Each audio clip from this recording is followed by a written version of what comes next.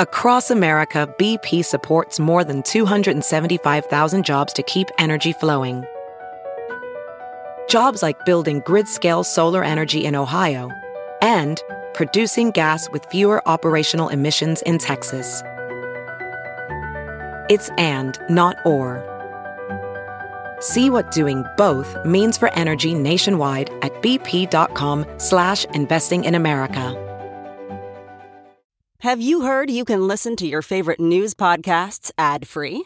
Good news. With Amazon Music, you have access to the largest catalog of ad-free top podcasts included with your Prime membership. To start listening, download the Amazon Music app for free or go to amazon.com/ad-free news podcasts. That's amazon.com/ad-free news podcasts to catch up on the latest episodes without the ads.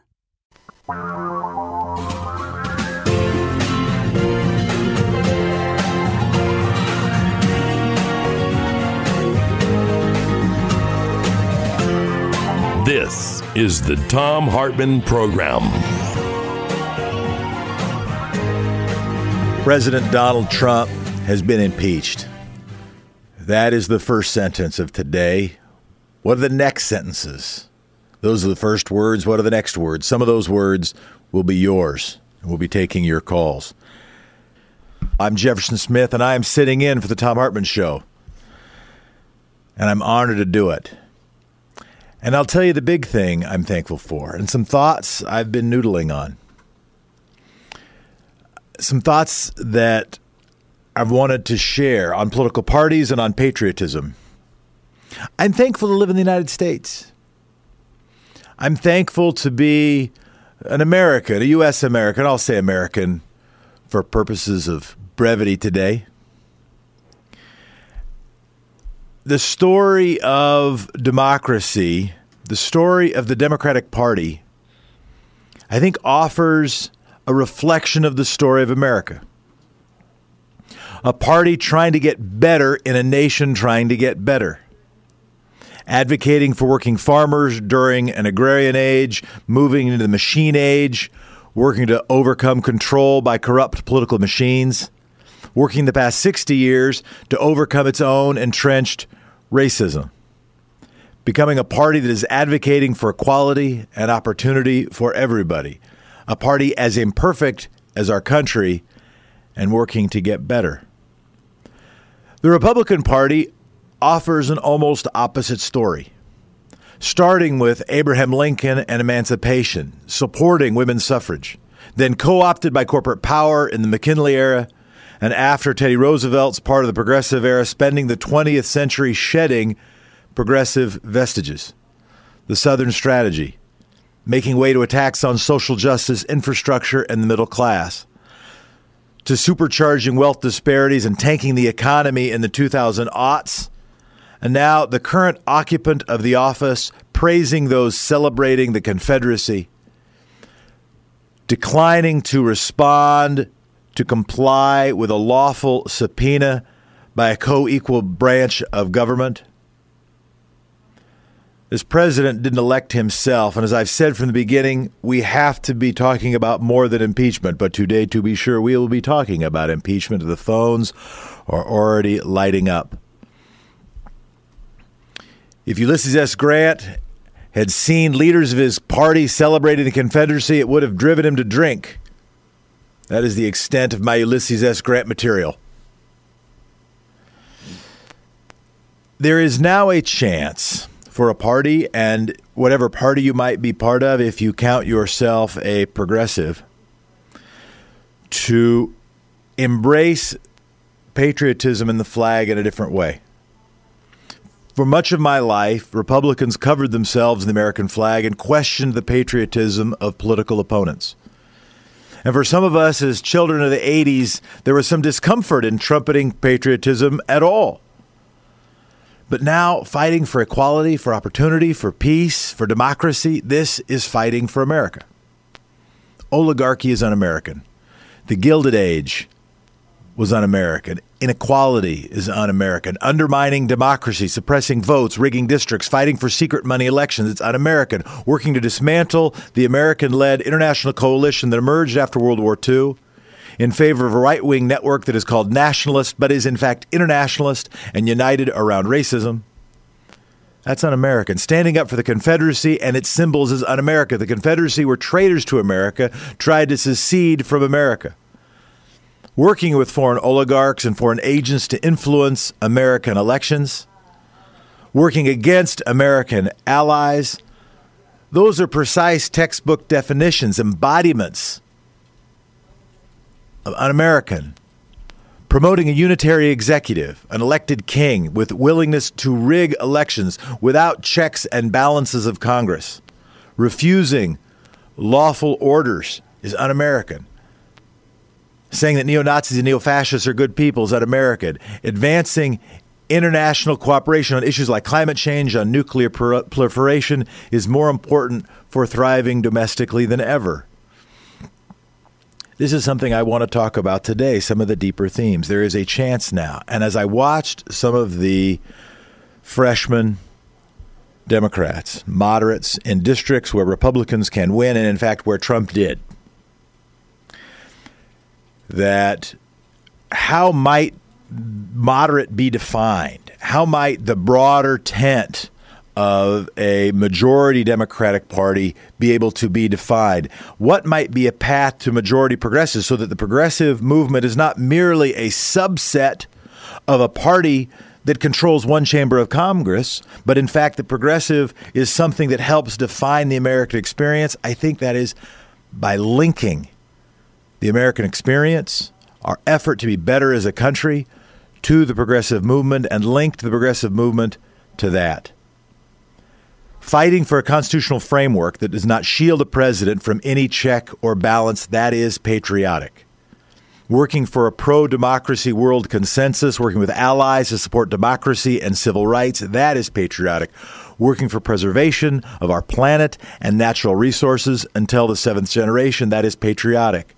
Working for a country that is inclusive and bends the arc of history towards justice, what could be more patriotic than that? Working for a middle class, a stronger, preserved middle class is patriotic. Fighting for democracy itself is the most patriotic thing that exists. In this century, with this president, we don't have to run from the best stories of our country. We don't have to run away from the idea of loving our country.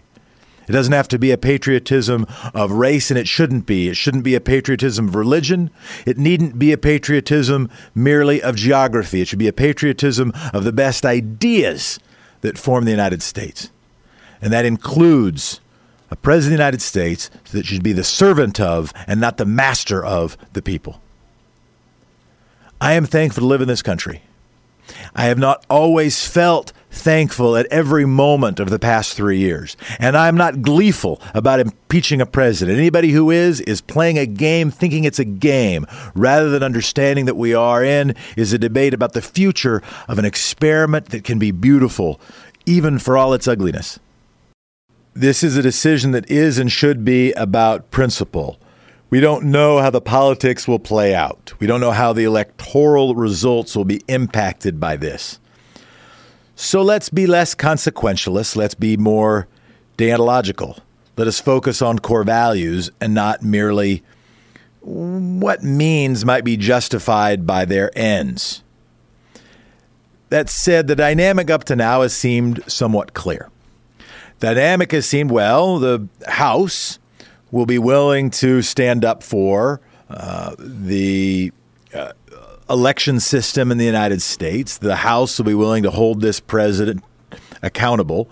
There were some Republicans who acted as though they might before Donald Trump became their nominee. That's where the Never Trump movement began. There were all kinds of efforts to keep Donald Trump from being the nominee. In fact, the Republican member of the House was quoted in tape saying, "Oh, there's two. We think there are two people who are getting paid by the Russians, and one of them was Trump." And there was, some sense that they might. What they've realized is that the way that the current right-wing apparatus is built, you can't depart from that apparatus. You can't criticize it in any fundamental, meaningful way. and remain part of the team. You can't ever think you'll be able to be a welcomed pundit on Fox News. You can't imagine ever being able to be a nominee for a Republican campaign. You can't imagine ever getting to be the president of the United States. If you're Nikki Haley, you write in your book praise for Donald Trump because you realize that if you depart from that, we won't get invited for the reindeer games in the future. You won't get to be able to be invited to the most important fundraisers. You won't be able to have access as a lobbyist. You won't be able to promise your clients that you have influence with Republican lawmakers. You will be voted off the island. So Republicans have been unwilling to hold the president accountable. We've seen this dynamic. It's a dynamic very different than when Bill Clinton was accused that after having an affair and lying about it, when Republicans tried to use that as a perniciously thin reed upon which to impeach him, that you did not see lockstep support for Bill Clinton among Democrats in Congress. You had 100% vote in the Senate over the rules. You had some Democrats, you had 5 Democrats, I think it was, that voted to impeach Bill Clinton. Even with that, you didn't have as many impeachment votes for Bill Clinton as you did for Donald Trump. There was not quite the lockup that you see now. So we've seen the dynamic that the House will be willing to hold the president accountable, the Senate unwilling to hold the president accountable. Then Mitch McConnell went even further and said, we're not even really going to pretend. Lindsey Graham said, I'm definitely not going to pretend. And Mitch said, yeah, this is a partisan process. I'm going to be partisan. I'm going to work in lockstep with the president. There will be no daylight between what he wants and what we want. If you heard a judge say that, if you heard a juror say that, they would be disqualified from that trial. Now, the House and the Senate should be held to somewhat different standards. It takes a majority vote in the House and doesn't lead to removal. In the Senate, it does lead to removal. It takes 2/3. In order ever to get 2/3, you have to not be basing your decision merely on your faction. Otherwise, impeachment isn't a thing. Otherwise, you cannot remove a president unless a political party has the same strength as a minority political party in Russia or China, which is to say, not there at all or there only for show. If factions determine how the Senate process goes, impeachment is no limitation to a president. And if that's the case, and if a president is willing to manipulate an election, we risk not having any check to a president's power at all. So we understand what that dynamic is, and it's why so many people are concerned. What might change that dynamic? What might change that dynamic? I want to take a call so we make sure we get through we're getting lots of calls, and we appreciate those calls. After this break, I'm going to offer what I think might change that dynamic. Might make it, not just everything. 48-48 on impeachment and removal, and one chamber doing one thing, the other chamber doing the opposite thing. What might change that dynamic? Mike from Barney Lake, Washington. Go ahead. Hey, Jeff. Let's start with Thankful Thursday. I struggle this morning trying to figure out what to even listen to after last night. I'm so thankful you're on the show today. Oh, thanks, man. Dude, your monologue needs to be a pulpit speech. It needs to be plagiarized and used to no end. I appreciate that. That means a lot. No, sincerely. I usually sit back, stay quiet, listen, absorb. That first caller this morning led me to wanting to call in, and it led me to the whole McConnell situation. McCarthy announced that he's not running for re-election. We saw this in 2017 with a lot of congressmen. Yeah. I just want your thoughts. I know we can say it's compromise. Conspiracy theorists could say it at times. But how it's being spent is, the opportunity to work for this current administration in the next 4 years. Yeah. It sounds so weak to me. Out there, you seem informative enough. Why do we see the mass exodus of our congressman, and he's only been in there for 2 terms? Yeah, no, I'll offer my thoughts. When I don't have all the facts, I try not to offer conclusions or even necessarily predictions. What I try to think about are hypotheses and scenarios. And here are and then I can maybe rank them about which I think are more likely. But what are my hypotheses and scenarios? One is, the risk of compromise. How do you get out of this? If you have been approached and said, listen, the National Enquirer has been holding on to documents. Maybe a foreign government has been holding on to documents. You got friends who know things. Those things might come out unless you support the president. Then one way out of that is, okay, well, I'll support the president and then I'll get the heck out of here. That's one hypothesis. That's one scenario. I think there's another. And they're not mutually exclusive. But there's another that I feel less nervous about putting my faith in. And again, all a conspiracy is people agreeing in secret to do something bad. Conspiracies happen all the time. The fact that if you call something a conspiracy theory, all it means is you have a hypothesis supported by some facts that some people have agreed in secret to do something bad. It doesn't mean if you have a conspiracy theory, those words shouldn't mean that what you say is false. It just means what you say is unproven. But at the risk of using the parlance to sound like a conspiracy theorist, you don't even have to sound like a conspiracy theorist to say this. Well, imagine two things. Imagine you have linked your identity to the right wing. You've linked your career to the right wing. You have gone to people on the telephone every weekday for the last blank number of years and asked them for the federal maximum or whatever they could afford. You have stood up at Republican fundraisers and said, hey, we're all in this together, except when we say all of this, we mean mostly Republican white people, and we've got to support Republican principles. And you have defined your young career. Imagine you were part of the family. It was a Netflix special talking about the house that was spawning staffers in the White House. All of your networks of relationships, all your job prospects, all connected. You got two problems. One thing, your principals won't let you stand by this guy anymore. On the other hand, your principals and your career say you can't oppose him. So what do? When the immovable object meets the irresistible force, get the heck out of the way. And I think a lot of them are getting the heck out of the way. Maybe also they're worried about losing.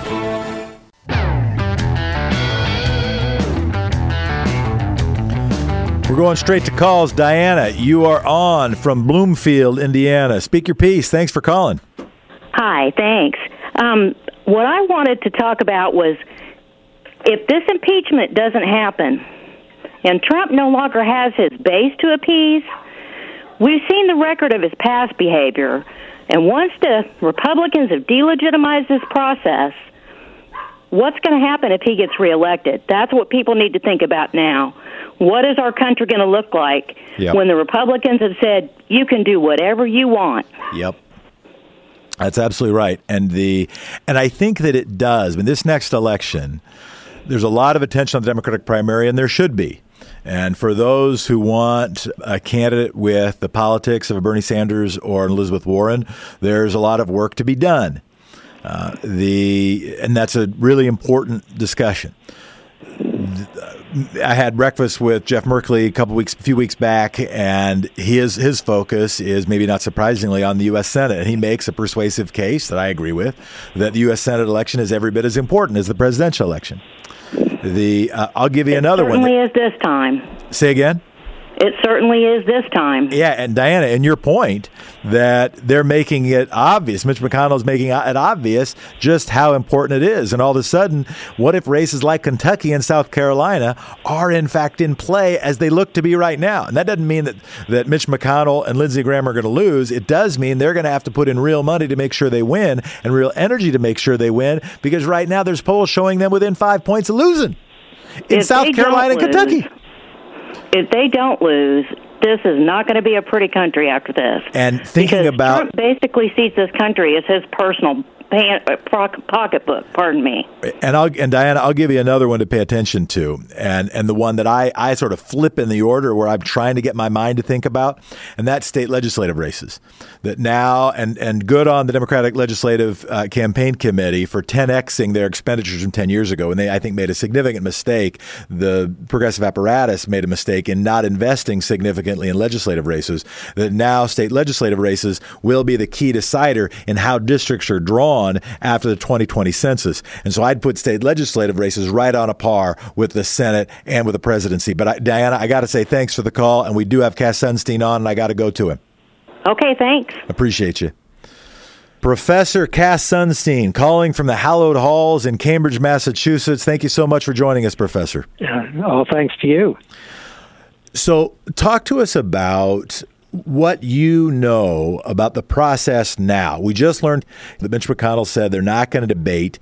He's not willing to negotiate the Senate trial rules. One of the big questions we've got, and your colleague, Lawrence Tribe, my former law professor, made the case in the Washington Post, I'm pretty sure it was. Before him, I saw John Dean making the quick argument, and maybe in more full-throated fashion, a fuller argument that Nancy Pelosi, the House of Representatives, should hold on to the articles of impeachment until blank. First of all, just clarify, is that allowed? Is there anything that requires Nancy Pelosi to hand them over to Mitch McConnell? Talk to us a little bit about the rules going forward.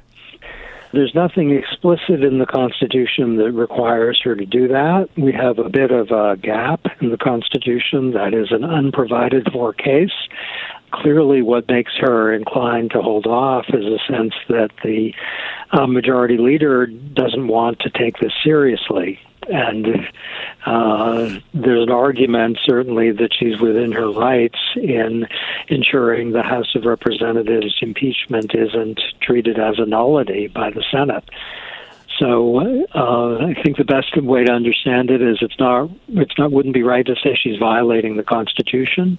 It would be right to say that she's doing something unusual. But this is a very unusual circumstance where the Senate leader hasn't given any sense that the constitutional duty on the Senate, which is to have a trial, is one that he's willing to respect. Yeah, the last time this happened, you had 100-0 vote in the Senate about the Senate rules. There was bipartisan agreement about how that should go forward. That doesn't seem to be the case now, or it seems very clear that's not the case now. What about the next step that John Dean even said, hey, this could be held over, these articles could be held by the House until after the 2020 election. Is there anything, again, in the Constitution or anything in, shall we say, the penumbras that suggest that overstates the case, that would be prohibited? It wouldn't be comfortable. I apologize for phrasing it in that way. I've been uncomfortable for the whole time.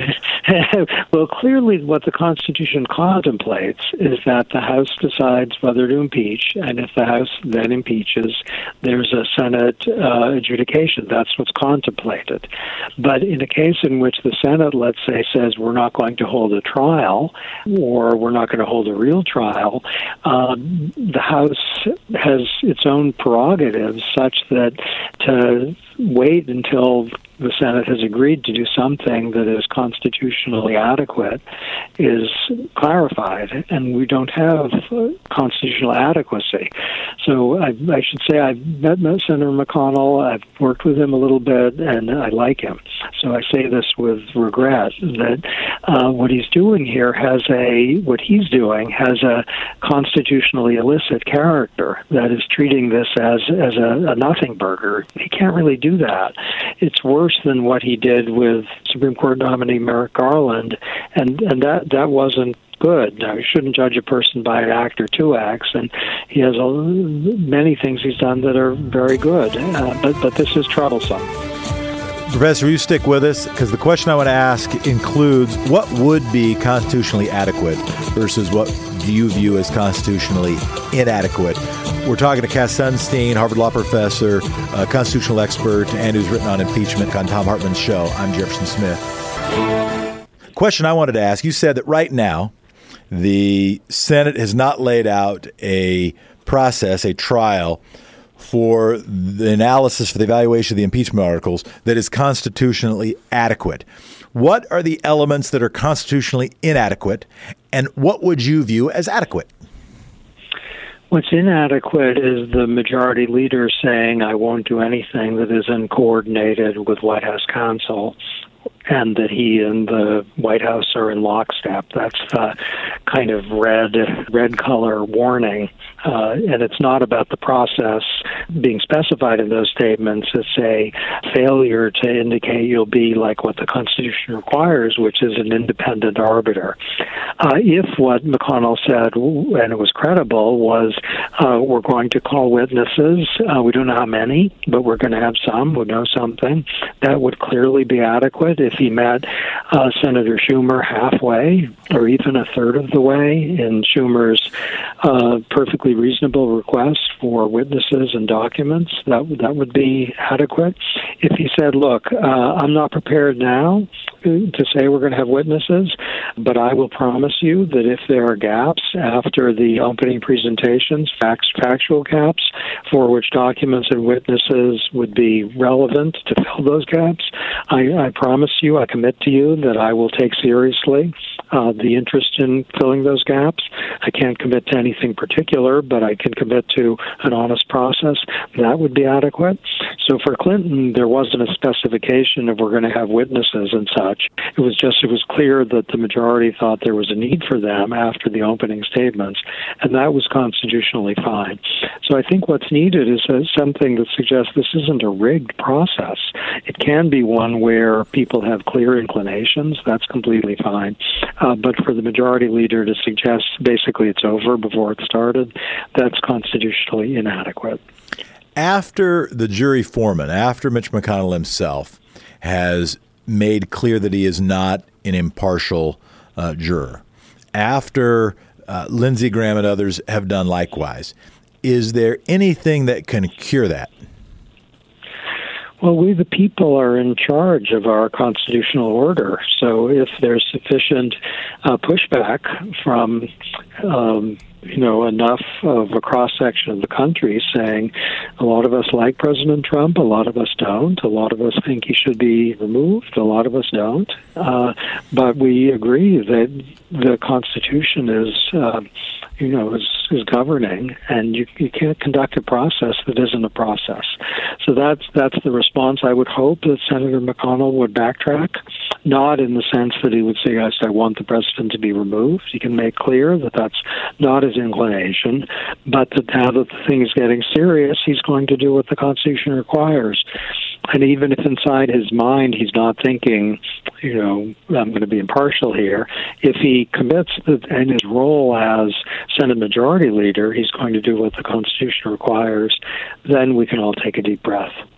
And what do you think? Say more again. If you were going to say what the Constitution requires for a decent process or even for a good process, you already said some number of witnesses being allowed to be called. What's your short list of elements? And I know that may ask you to repeat a couple things. What's your short list, or it could be a longer list, of elements that you would deem sufficient? Well, I think there are two sizes that fit both, let's say. One would be adequate, would be to say, as with Clinton, we're going to have a opening set of presentations, and then we're going to have a decision to be made about whether to have witnesses. I think the Democrats reasonably are suspicious of that because they think the fix is in, meaning they're not going to have witnesses or documents. But if the majority leader says it in a way that is sincere and credible, that we're going to have a good faith inquiry into whether we need them, and I commit that to you, then that would be constitutionally adequate. Also constitutionally adequate would be to say we're going to have at least one person, maybe it's John Bolton, who knows something that probably no one else knows or hardly anyone else knows. It may be exculpatory, by the way, of the president. We're going to have him testify. He's not with the federal government anymore. I think that would be, by the way, the constitutionally preferred thing to say now. We're going to have Bolton testify, and we might have others, but at a minimum we're going to have him, because the White House doesn't have the strongest claim for not allowing that testimony. The strongest claim is when there's someone who is actually still working as the president's advisor.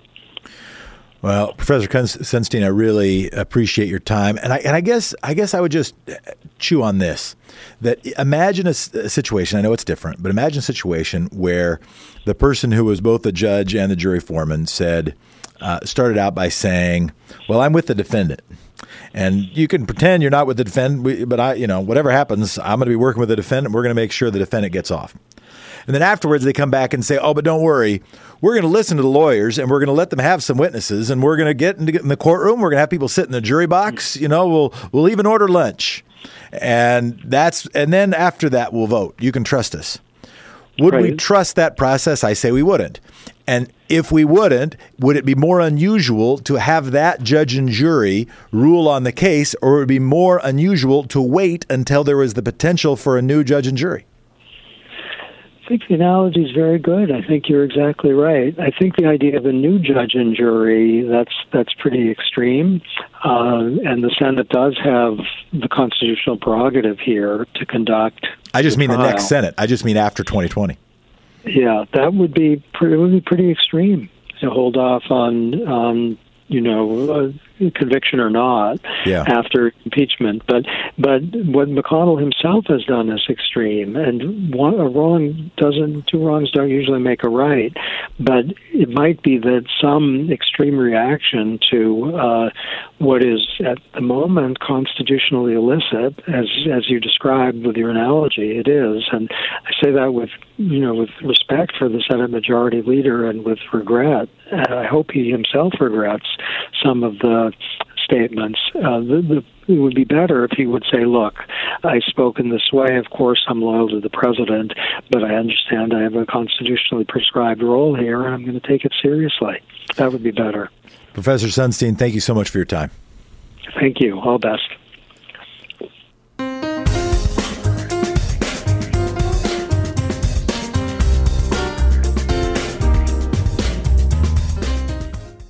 Hey guys, remember the days when you were always ready to go? Well, now you can increase your performance and get that extra confidence in bed. Listen up.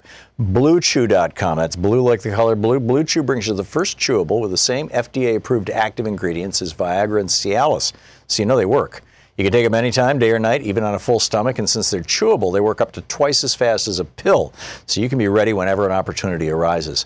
If you could benefit from extra function and more confidence where it counts, Blue Chew is the fast and easy way to enhance your performance. Blue Chew is prescribed online and shipped straight to your door in a discreet package, so no in-person doctor visits, no waiting in the pharmacy, and best of all, no more awkwardness. They're made in the USA, and since Blue Chew prepares and ships direct, they're cheaper than a pharmacy. Right now, we got a special deal for our listeners. Visit BlueChew.com and get your first shipment free when you use our special promo code TOM, T-H-O-M. Just pay $5 for shipping. Again, that's BLUEChew.com, promo code TOM, T-H-O-M, to try it free. Blue Chew is the better, cheaper, faster choice, and we thank them for sponsoring our podcast.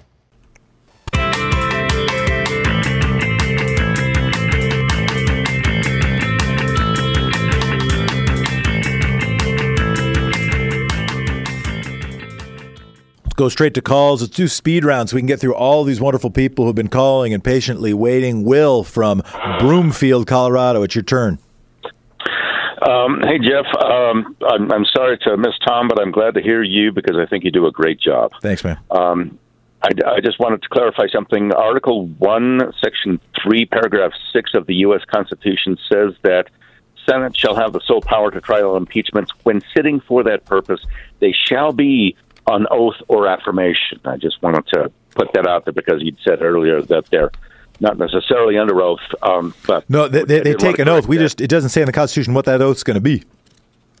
Well, judging, just going back to what during the Clinton impeachment, do you solemnly swear that in all things appertaining to the trial and the impeachment of William Jefferson Clinton, President of the United States, you will do impartial justice according to the Constitution and laws? I'm sorry? Yeah, that would count. I just don't know what the oath is that Mitch McConnell is going to write or what his lawyer is going to write. Well, I'm certain he's not going to follow it anyway, I mean, based on what he said before. But I also wanted to bring up that kudos to Speaker Pelosi because she's just announced that she's not going to send the articles to the Senate unless she is reasonably certain that they're going to be impartial. And I think part of what her grand strategy has been is, the longer this goes, the closer to the election, people are going to find their elected representatives having to take a stand on this. And they're talking about the Republican senators, not saying anything to break from the party. But, they're also talking about a secret vote.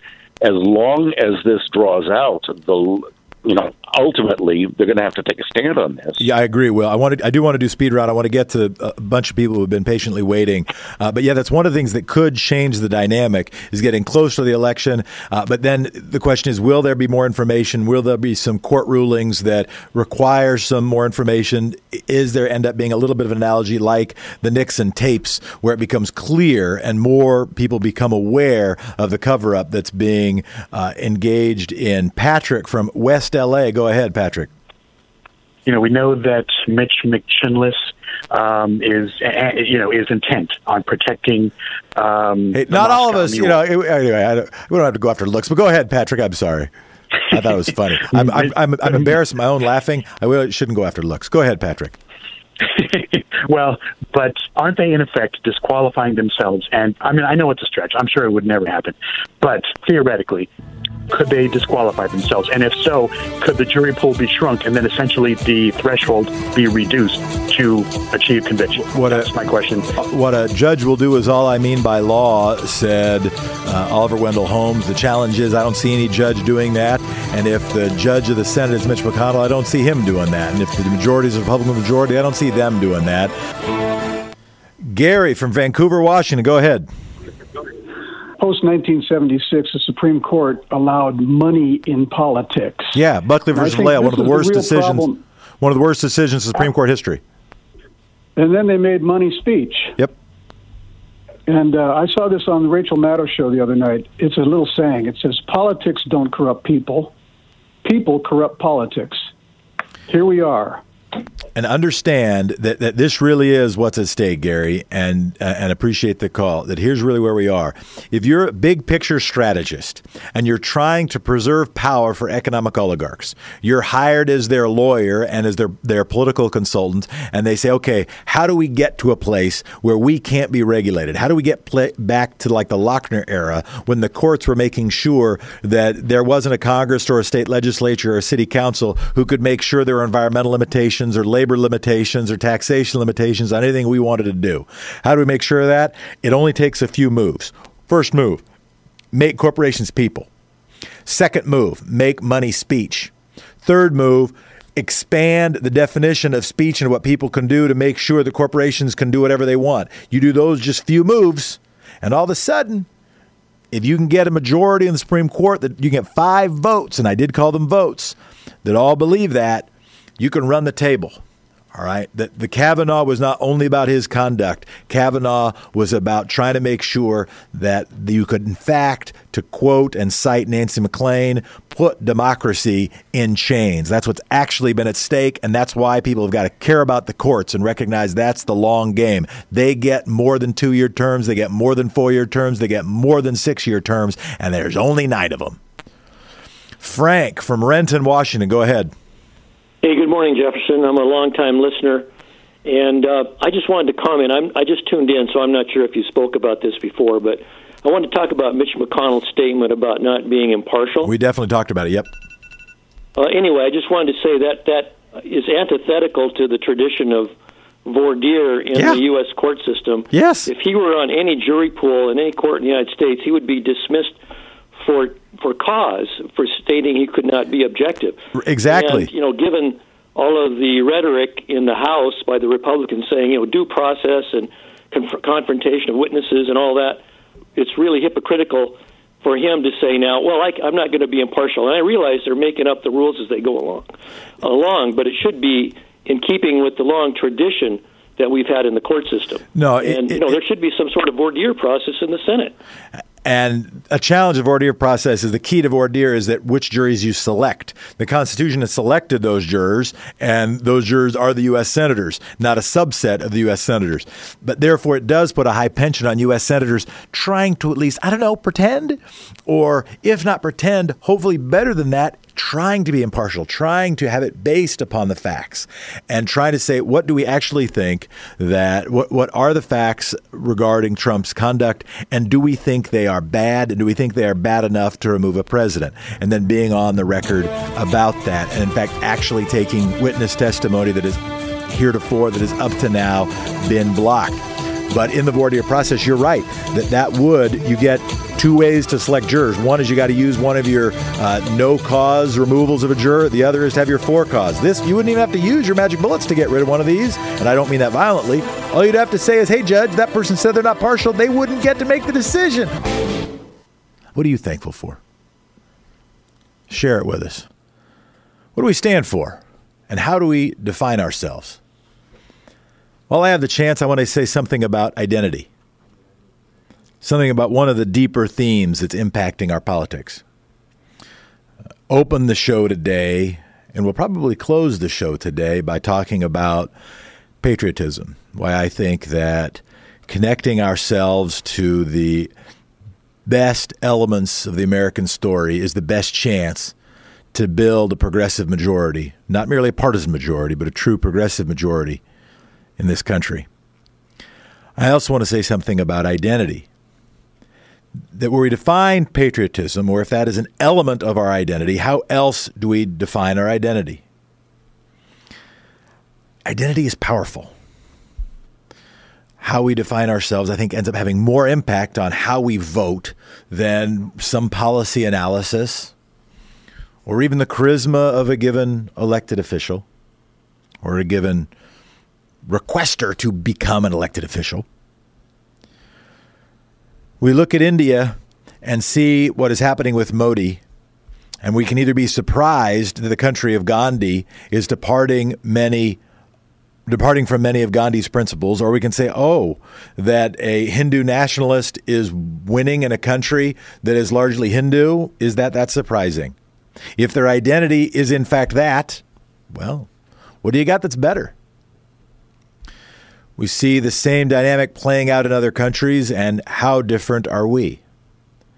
When the Democratic Party was the racist party, when it was the party with the closest link to the racial identity of majority of voting Americans, the Democratic Party also dominated Congress for decades, swept the South.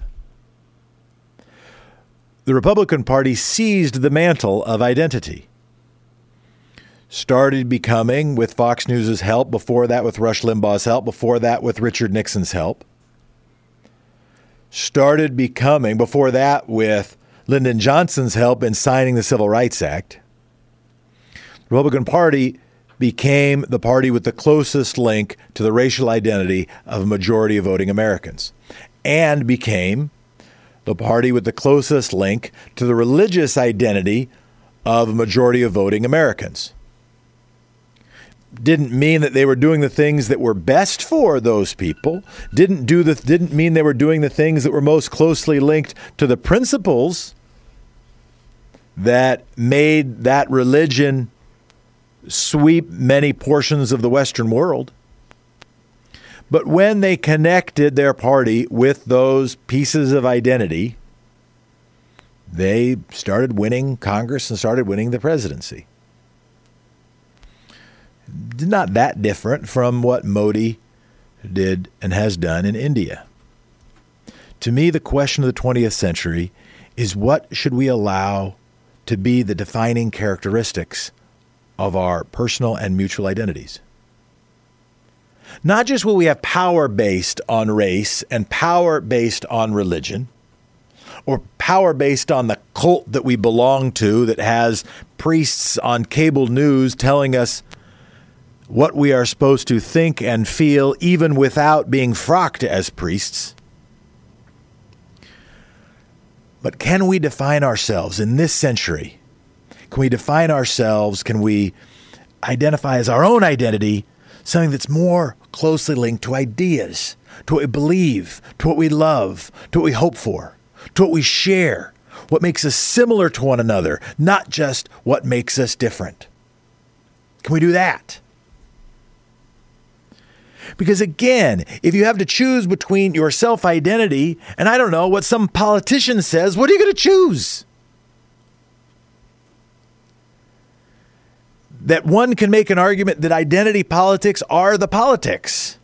But how can we make sure that how we identify ourselves includes our highest values, not only our fears, includes our best notions, not only our desire for power or exclusion? That, to me, is one of the key questions.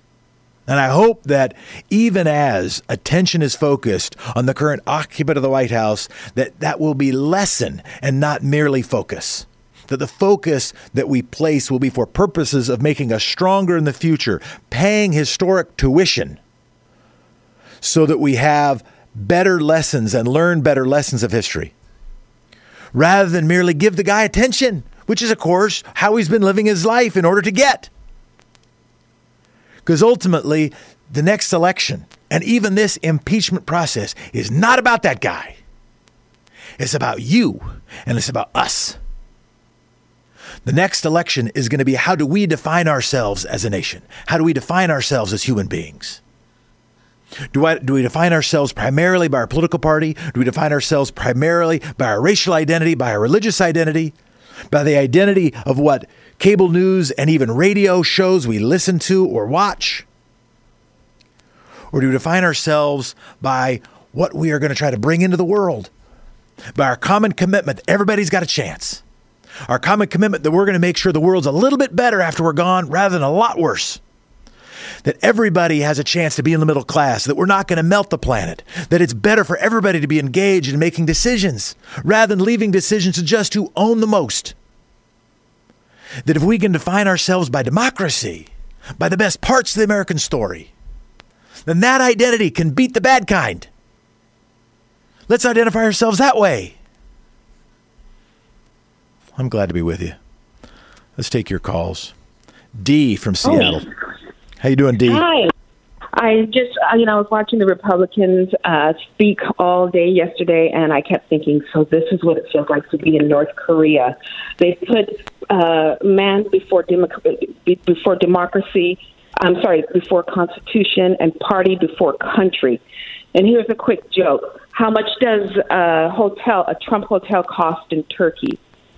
Kurd. Oh, dear. $400 million? $400 billion? No, Kurds. We betrayed the Kurds. Oh, dear. All right. Well, Dee, I didn't get the joke right, but I appreciate the call. Okay. Bye-bye. Russ from Portland, Oregon.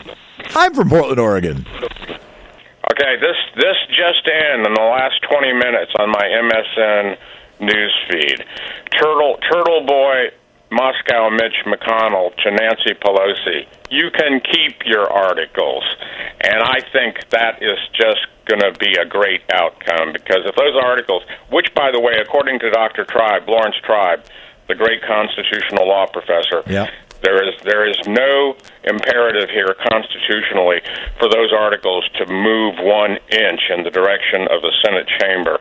And if the articles don't go, there's no trial, and the piece of white trash in the White House cannot get up in front of one of his little Nuremberg rallies and say, I've been totally exonerated. I think, also, our Congressman, Earl Blumenauer, was on with Lawrence O'Donnell last night. Yep, saw him. Earl is the one who's been pushing the meme that this article should not go to the Senate, and he is to be congratulated. Yeah, good on Earl. In fact, it's been honored, in fact, to have lived in Earl Blumenauer's district for most of my adult life, and honored to have been Lawrence Tribe's constitutional law student when I was a law student. And I think they're both right. And I'm so grateful to you, Russ, for calling of that information. I hadn't yet seen it, and it's one of the reasons it's fun to do the show, because I learn things every time. And now there really will be this question for the callers earlier said, well, maybe you hold on to it until there's a new Senate, until there's new facts.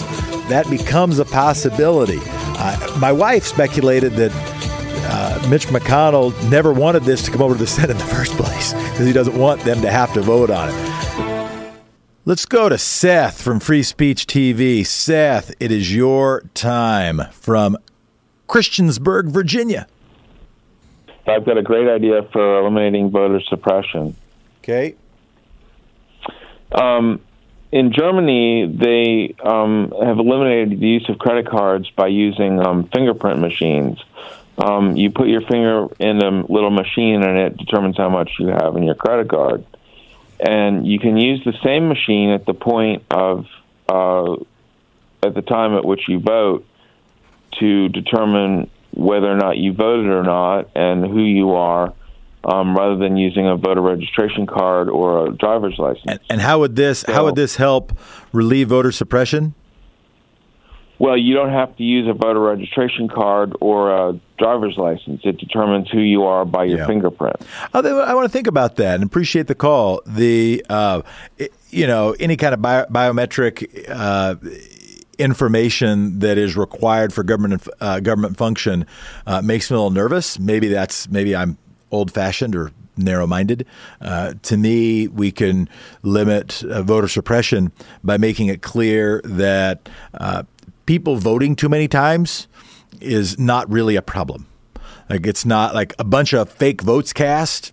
It's really hard to find a bunch of instances of that, and a bunch of instances of that have impacted an election.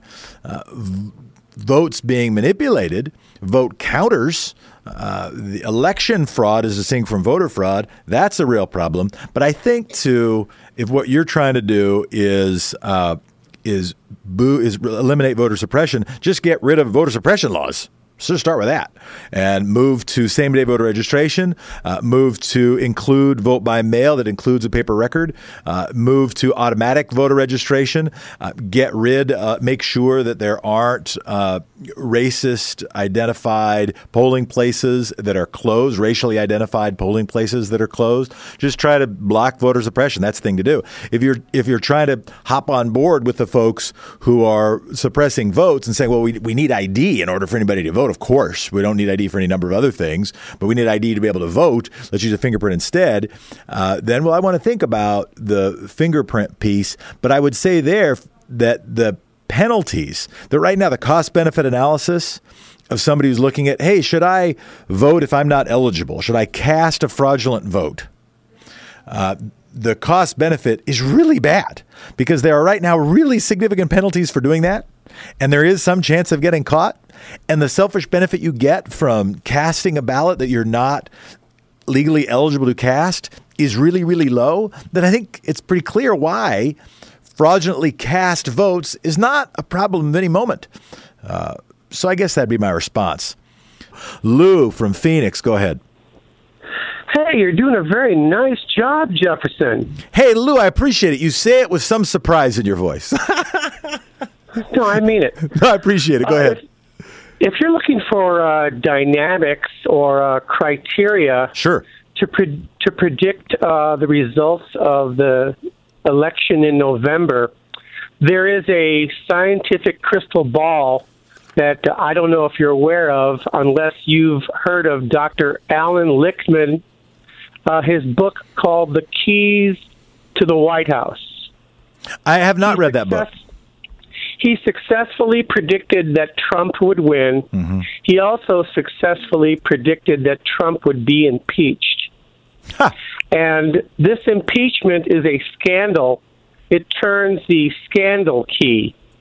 So there are 13 criteria that Dr. Alan Lichtman, spelled Lichtman,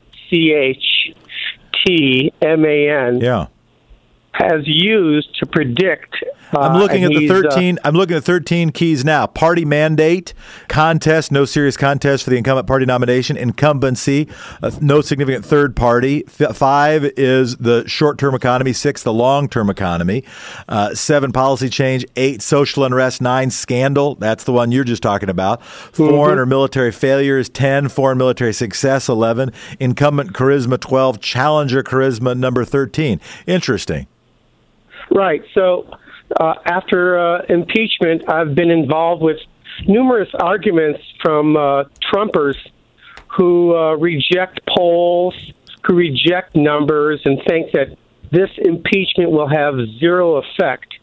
But if you take a look at Dr. Lichtman's system, you'll see that it does turn a key, much to the detriment. Yeah, Lou, no, it's a really important point. I'm really glad you put this book on our radar screen, and luckily the Wikipedia entry has taught me much of it already, and your phone call has taught me a lot of it as well. But the way that had occurred to me, I remember in the 2000 election when Al Gore, who was the Joe Biden to Bill Clinton, right, was the vice president running to. With his argument, hey, let's continue some of Clinton's best stuff. Clinton was coming off a strong economy, and I remember that one of the biggest applause lines during the Republican presidential convention nominating George Bush the Younger was, "We need to restore dignity to the White House," and that was a not very veiled code phrase for, well, let's stop having sex in the White House and lying about it.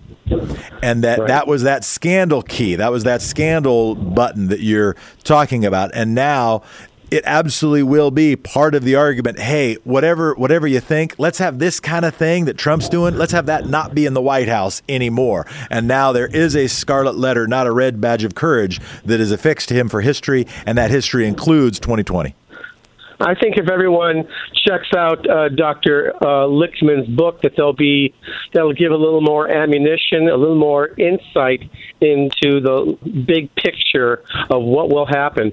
Also, another key, as I recall, is because I'm looking at the keys right now, is the midterms. The 2018 midterms did see a remarkable increase in a number of Democratic representatives and senators. Yeah, this is number one key. After the midterm elections, the incumbent party holds more seats in the U.S. House of Representatives than after the previous midterm elections. So the book, again, is The Keys to the White House by Alan J. Lichtman, offering those 13 keys. I've started checking it out. I'm sure other people will as well. Thank you so much. Really appreciate it. Robin on Free Speech TV from Kingston, Washington. You're in Speed Round. Hey, Jefferson, here's a quick one for you. I think there's a golden lining in this impeachment delay, and that is that we can take everybody that is enthusiastic about our democracy and turn our energies from impeachment issues to voter turnout. And I'm going to just simply offer this phrase that everybody can steal. Steal this book, steal this phrase. Drain Trump's swamp 2020.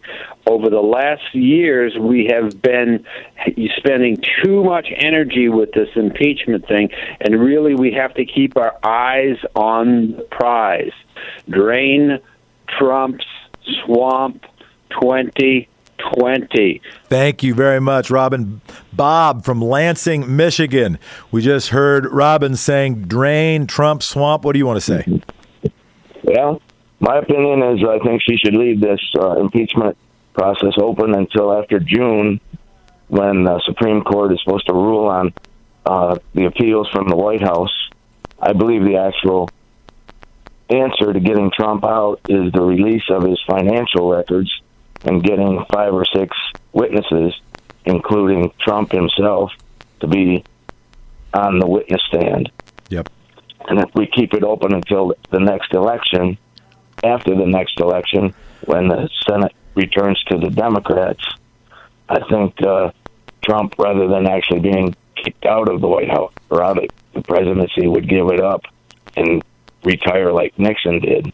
Yeah, Bob, and I really appreciate the call. And it is, like, think about the articles that did move forward on. After what some people read in Robert Mueller's report was, in fact, a letter to the doctor saying, this is you guys, y'all got to start an impeachment process. If you read the, as Tom has been reading on the air, it spent a bunch of time reading it on the air, the Mueller report can be read as itself the precursor to articles of impeachment. It did not lead to impeachment articles. The call with Ukraine, the whistleblower, and the partial transcript did. Now, how come? I think the biggest reason is not severity of the crime. I think you could make an argument which is more severe, but is the clarity of the evidence, the understandability by various folks. And so the swing district Democrats, the Democrats in particular, those or including those who won in Trump-controlled districts, whereas before looked like, well, they won't support impeachment, so let's not embarrass ourselves by getting 190 votes for impeachment and losing. That they were willing to go with it because this shit was about national security and the evidence was clear. I think the thing that could change the dynamic could be if there is more clear evidence. Evidence that is released by the Trump administration, probably because they were forced by a court. I don't know if he'd even do it if a court forced him to do it. But the other thing that could change the dynamic is if he were forced to and didn't do what Nixon did and instead said, no, I don't care what the courts say. I'm not doing it. And then maybe the dynamic changes because of the more clear awareness of the cover-up. But I like your June timeline. Appreciate that reminder.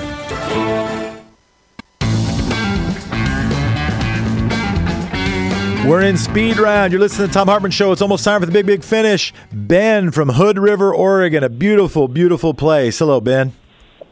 Hi there, Jeff. Thanks for taking my call. My question, and I'll try to be succinct here. Well, first of all, I'm super proud that the House voted to impeach. It's a moral victory. But what is the point of impeachment if there's no mechanism for censorship or curtailing Trump's ability to continue doing what he's doing? And if the bar for impeachment and conviction and removal is so high that somebody as obviously criminal as Trump can't be removed, does that need to be changed? Should the bar be lowered? What are your thoughts on that? I'll answer both. I heard two questions. I'll try to answer both of them. The first one is what impact does it have on a president? What check is it on a presidential power if there is no punishment, if the president isn't removed? And I'll go back to a previous caller who cited a book and said, well, just my word is scarlet letter, but just the scarlet letter I of impeachment does impact the historical record and probably impacts a person's ability to get reelected. It did impact, in my judgment, Al Gore's ability to get elected after, and all he was able to do is win the popular vote and have the Supreme Court pick him anyhow, or pick George W. Bush anyhow. But I do think it impacted Al Gore's ability to win after Bill Clinton was impeached. So I think there is some, I don't think it's worthless, but it is hobbled if factions decide impeachment trials rather than facts deciding impeachment trials. I agree with Cass Sunstein and Larry Tribe and any other darn person who gives a darn about the Constitution. So what could be changed? I actually think it would be interesting. I like juries. I like sortition. I'm liking sortition for more stuff. I think more questions should be resolved by juries of our peers who are given time to use their sober second sense and who are able to make decisions based on facts rather than based on a power analysis or what the next job is going to be or if they're going to get reelected. I think we should be looking at more of that.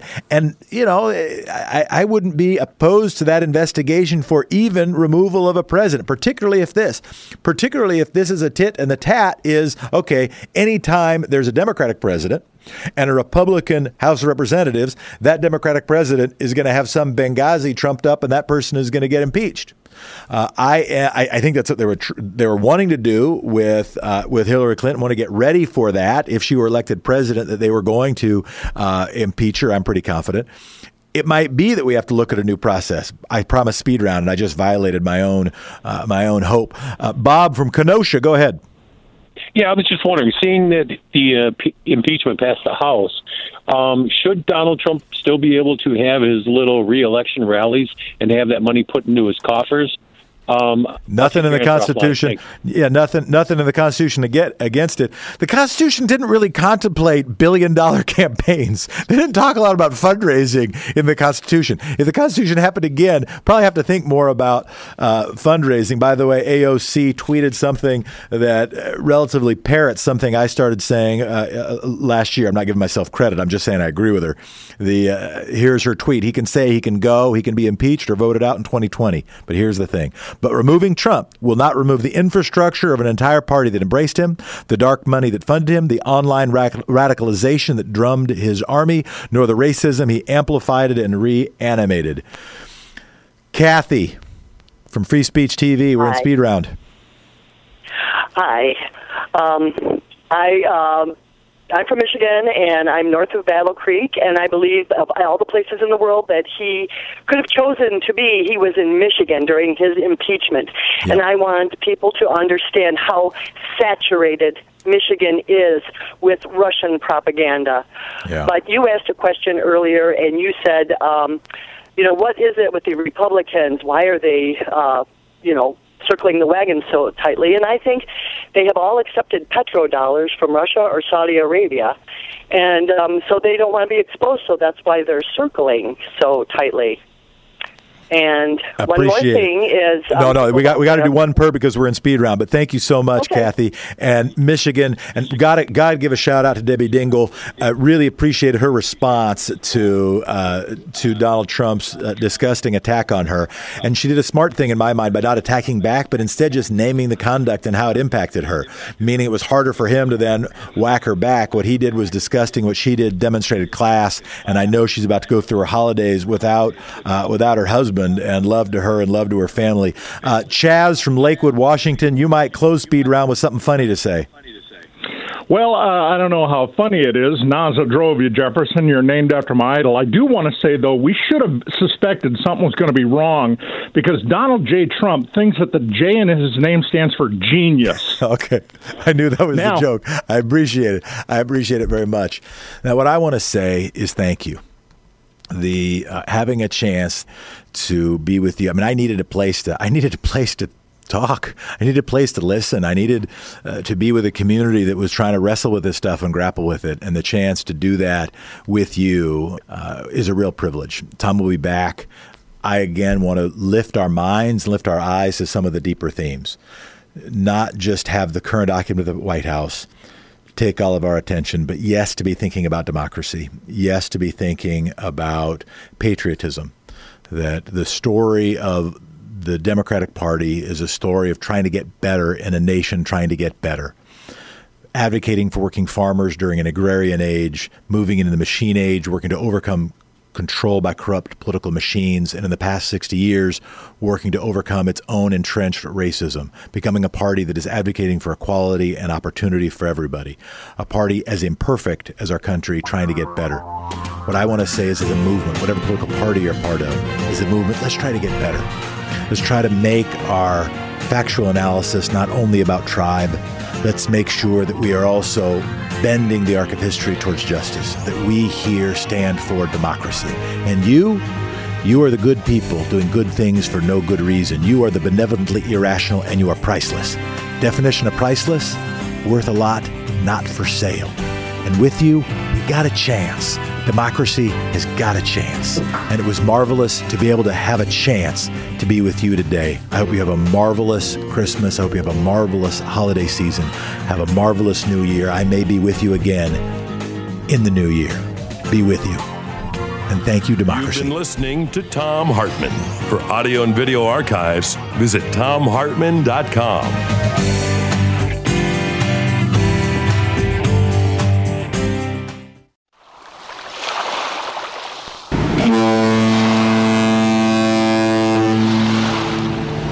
Thom Hartmann cruise will be sailing in July of 2020. The 7-day Oceania cruise will be going to Bermuda, and I'll be hosting onboard events about the topics of the day.